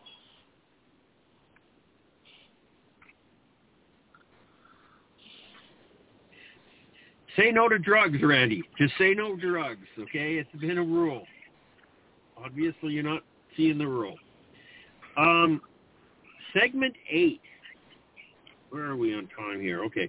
Montreal Alouettes owner Gary Stern, I think we're going to kill Toronto on Thursday. Is he okay to say this, or should he have kept his mouth shut? It's bulletin board stuff for Toronto. I'll tell you where I look at this. There are players out there who come out and trash talk another team and say, we're going to annihilate you. I'm going to get you. I'm going to take you down. Okay? And they trash talk each other back and forth, and the fans eat it up. Yeah. I absolutely like it, love it, when the owner does it. It is so cool. Yeah, I don't have a problem with that. I do not have a problem with this. This guy's putting his money where his mouth is. He's throwing his team out there, and he's calling his team out right now. He's calling every member on his football team out right now to go out there and beat Toronto. Well, maybe so. You're right. I agree. I'd rather have an owner like this that actually cares and gets involved than some guy that doesn't care and you don't hear from. Yeah, or somebody who's trying to bring an NFL team into a city. At least the owner's engaged. I've always believed that if I won the $1 billion lottery, I'd buy the CFL and give each one of you guys a team, and we could just shit talk each other for the rest of our lives. Okay. That'd be fun. There's only 3 of us. I know, but I've got other friends that would participate. Trust me. The loser gets the Riders. There you go. Or the Bombers. Don't give me the Riders. Do not give me the Riders. I give the Zanewich brothers the Bombers. Okay. I give Mark Redall the Riders.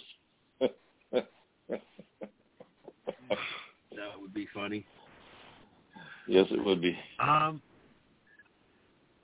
Yeah, you'd have to really, it would be a challenge because both Christopher and Charles want the Lions. Yeah, we'd have to flip a coin. So, Charles. Yes? Charles, who would you take as second? If you couldn't have the Lions, what team would you have?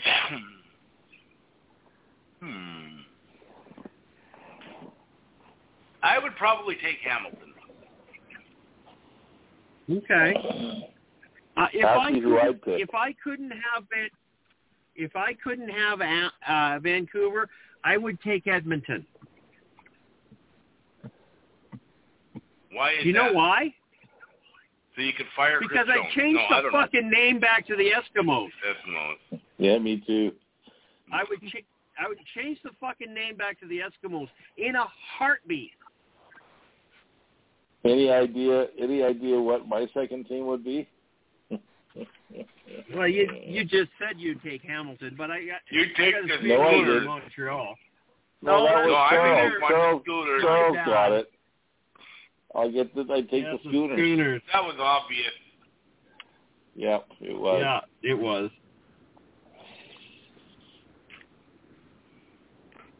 Unfortunately, there's no $1 billion lottery. No, I know.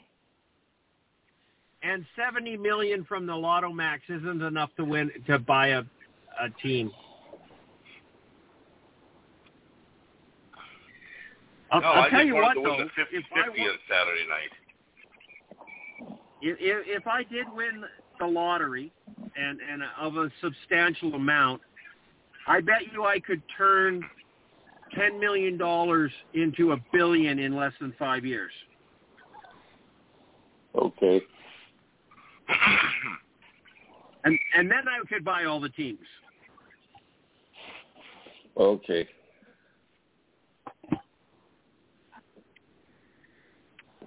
But anyhow, what do you think of Gary Stern, Charles? He's an owner. He's an owner. He's got his ideas. I have no real big problem with it. I know some people didn't like it. I didn't have a problem with it. Like I said, you'd rather have an owner that's actually someone who's actually involved than some guy that's just there paying the bills and you never hear from. At least he's keeping involved. He's getting his team into the newspaper. He's getting his team into the headlines. I got no problem with it.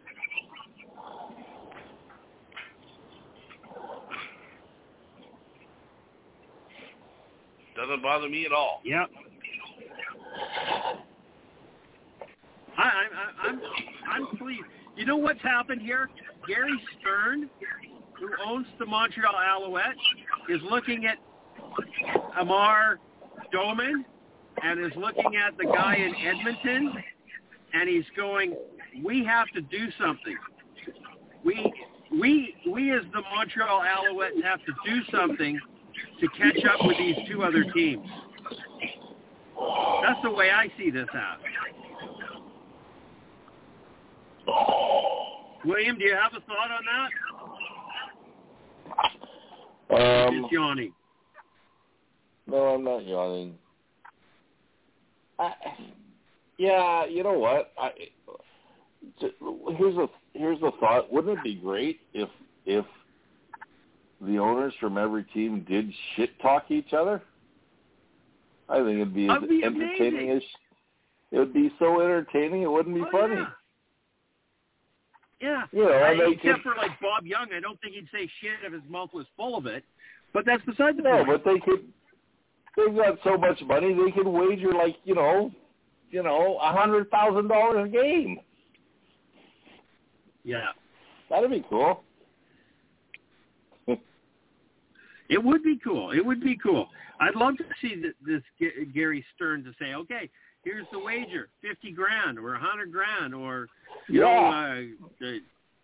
something spectacular. And Larry Tannenbaum would just he'd miss the memo. He's just not paying attention. Yeah, no, I think this is a good thing for the league. Gary Stern is a good thing for the league. What he just did was good for not only good for the Montreal Alouettes, it's good for the league. It got us talking about it. It got other people talking about it, and our people talking about the CFL. I think this is an awesome thing. I'm excited about it. Okay. The last segment here we have is the CFL gives out fines after week 1. Well, who got a fine? Calgary player got a fine. Will, what the hell? Yeah, that was a nasty hit by Omalade? Was it Omalade? I think it was.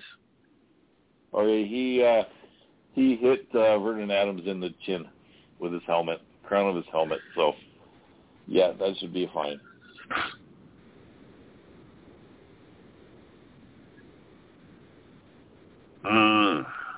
You see, here's a thought. Players. Wait, here's a thought. Okay, so that is a fine.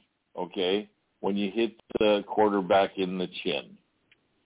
Let's talk about, and we'll use this as an example. He's not everybody does it, but we'll use this as an example. The defensive back that hit William Stanback. Okay? Yeah. These guys are taught when the running back is 40 or 50 pounds heavier than you, what do? You go for his leg because that's the lightest part of part of his body. To me, that causes more injuries than headshots. Yes, because knees, you can take out knees so much easier. And they haven't said what's wrong with Stanback, but I think he's got a broken ankle. That's what I think his problem is. Well, I think that's what they said, is that his ankle was broken. I'm pretty sure they said that. Oh, have they said that? I'm pretty sure he broke his ankle. You're right. Or a couple of days ago. I think it's a fractured ankle.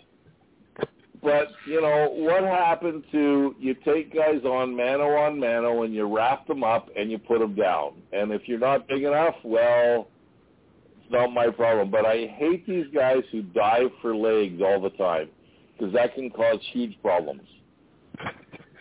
Yes. So, just saying. Hey, William, I'm going to correct you on something here. And it's not that you're not right, because you are right. But the fine wasn't who you think it was.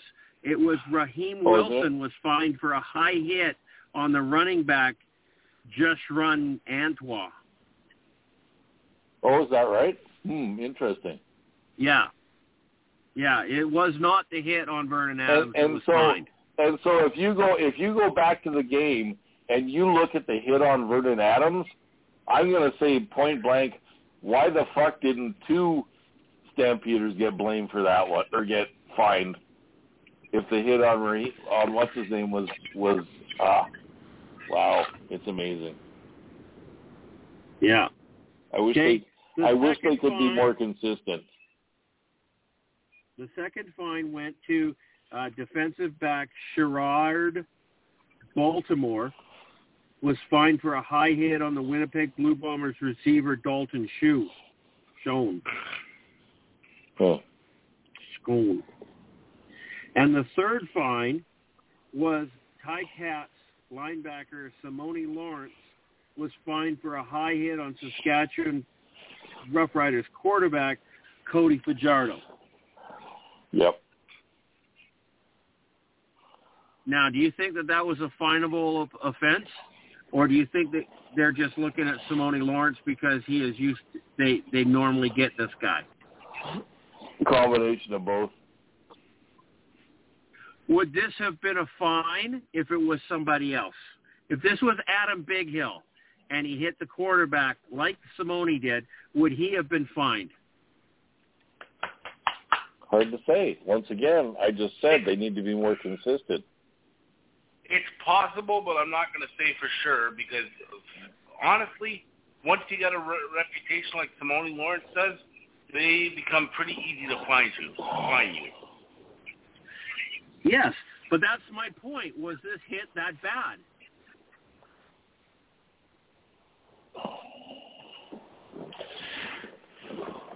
You know what? I think I remember the hit, but it's not really clear in my head, and I would say it's not really clear in my head because it wasn't that bad.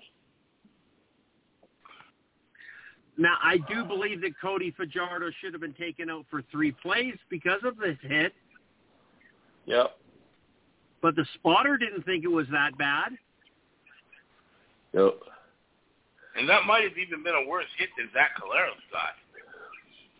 The spotter was probably from Saskatchewan. Yeah.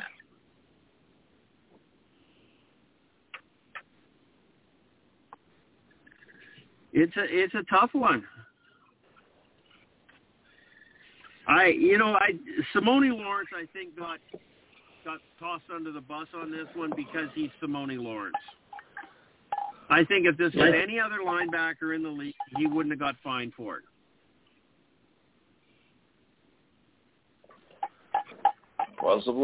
Possible.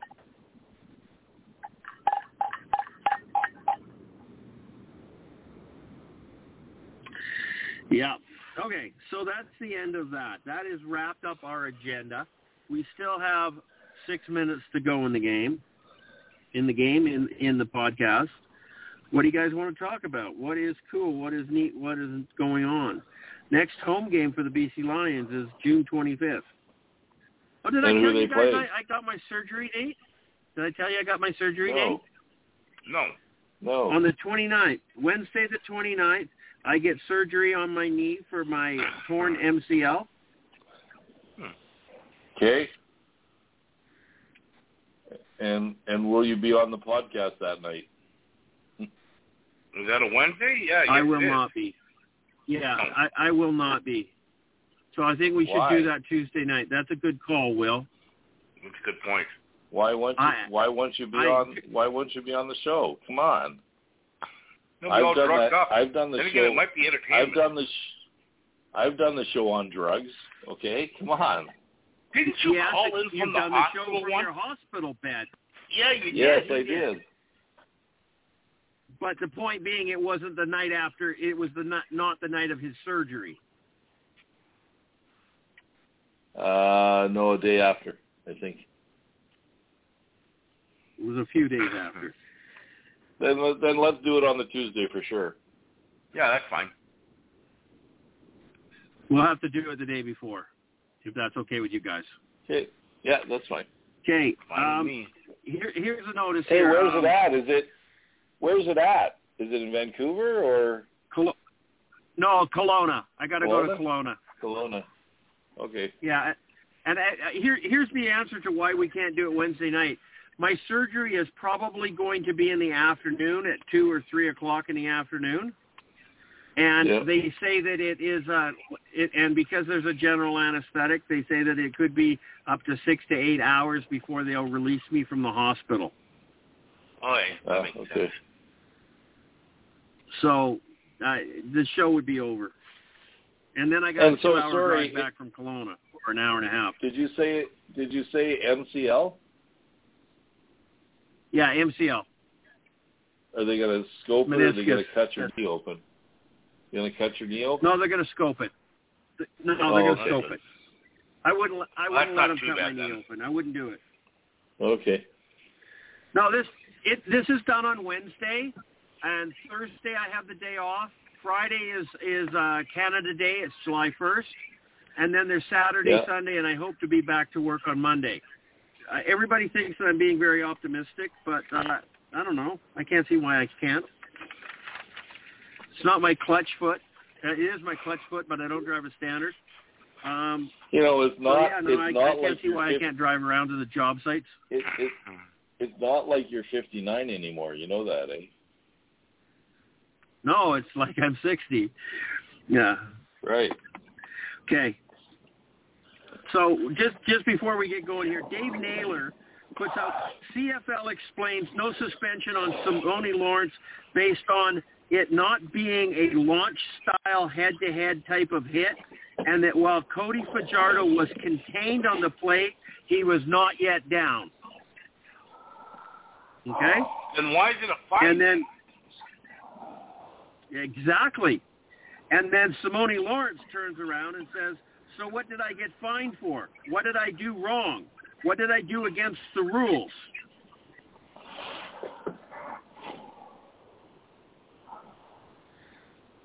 I don't disagree with him.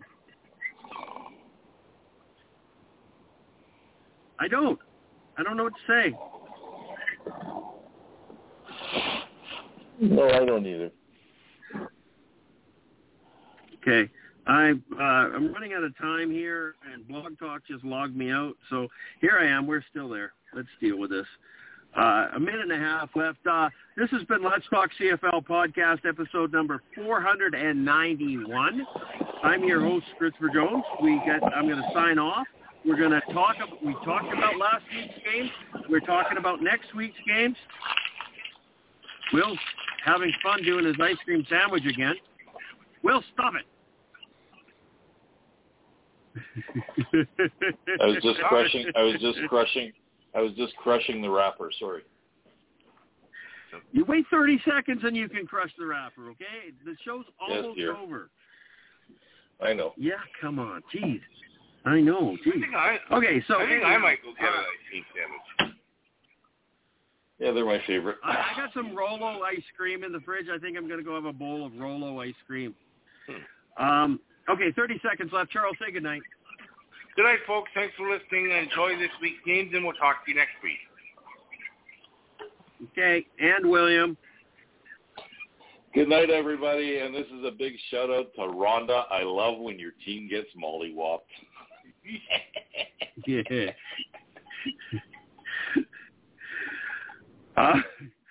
There's no response to that. There's not. I loved it. Goodbye.